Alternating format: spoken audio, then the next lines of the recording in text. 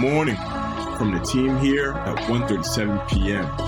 This is 7:31 a.m. Let's get the day going.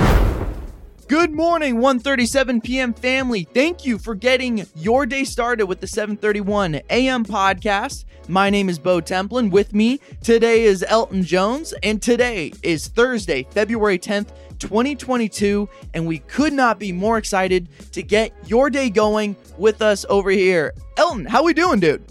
I'm doing great. Batman is almost here. We're going to talk about Kanye West when he first came out, which is my favorite version of Kanye. I'm excited. No doubt about it, dude. So on this day in 2004, Kanye West gives us one of the greatest, hip-hop albums of all time, College Dropout.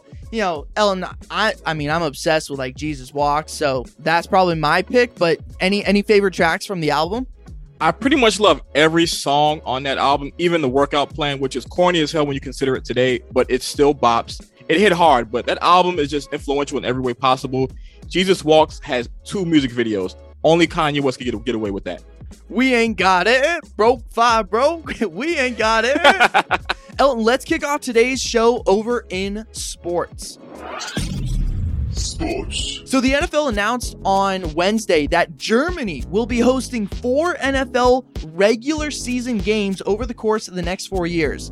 So Germany's Bayern Munich Stadium will be the venue for the next 2 games, but then the NFL as a whole will be hosting a total of 5 international games during next season, with one of them happening in Mexico City's Azteca Stadium.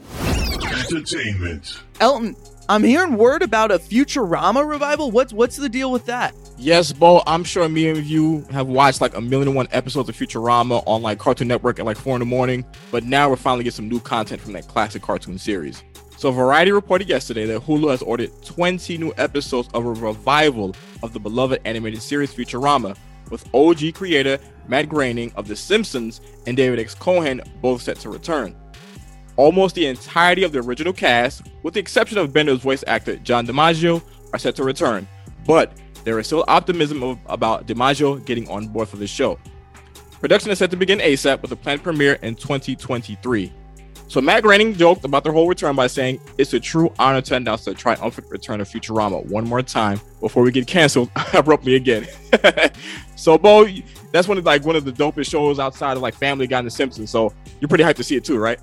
Yeah, no doubt about it. Unfortunately for Futurama, I feel like the story that we're about to get to is going to completely take over the conversations of, today's or yesterday's news that are going down.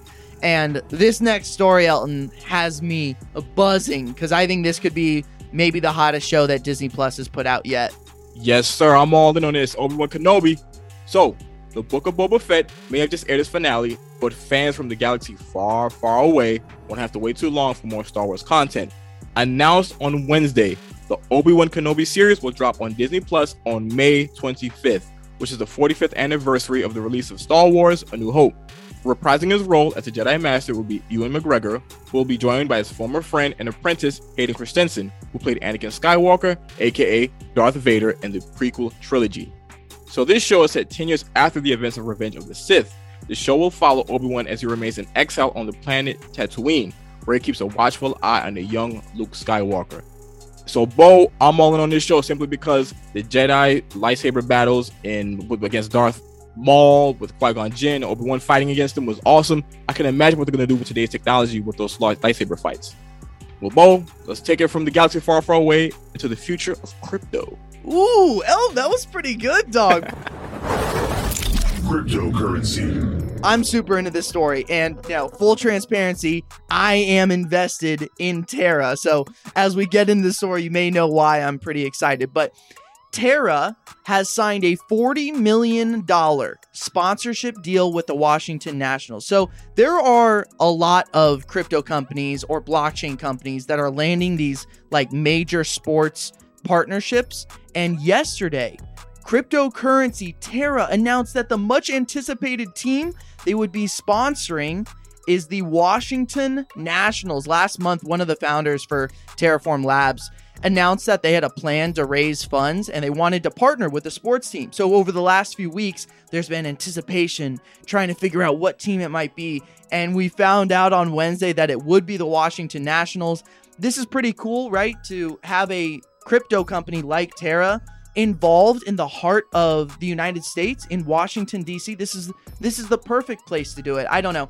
As an investor, this is certainly something I'm quite excited about. The deal includes a digital series for the national social platforms, multiple branding moments for Terra within the stadium, and then the integration of the cryptocurrency UST as a payment option for purchases related to the Nationals. So this is full-blown integration, super exciting stuff, and we're called Luna Boys or Luna Girls. That's us. We're very, very excited, Elton. Gaming.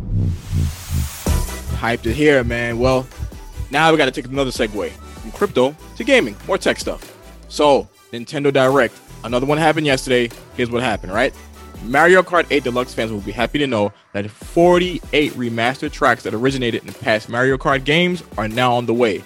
So the first wave of retro tracks is coming on March 18th with the Booster Course Pass. On the sports gaming front, Nintendo surprised everyone when it revealed Mario Strikers Battle League. That's pretty much a sequel to the GameCube Mario soccer games from back in the day. Amazing series. Plus, all your grandparents should be happy to know that a new version of Wii Sports is coming out. It's called Nintendo Switch Sports. Square Enix strategy RPG fans lost their minds when Front Mission First remake was announced for the Switch. Plus, the second Front Mission game is getting a remake further down the line. Now, the biggest bombshell announcement was the upcoming Xenoblade Chronicles 3, which is actually coming sooner rather than later, as it's set to drop in September of this year. That's just a little sample size of all the big reveals from the latest Nintendo Direct, so check out all of them when you get a chance. Alright guys, that's it for today's episode. For more details on these stories and more, make sure you hit up 137pm.com or follow us on all our social media platforms. Also, make sure you hop into our Discord. We talk about anything and everything there. We got poll apps, we got hot discussions, we got little live stages. Come holler at us. And we'll be back again tomorrow, guys. And as always, remember to stay curious.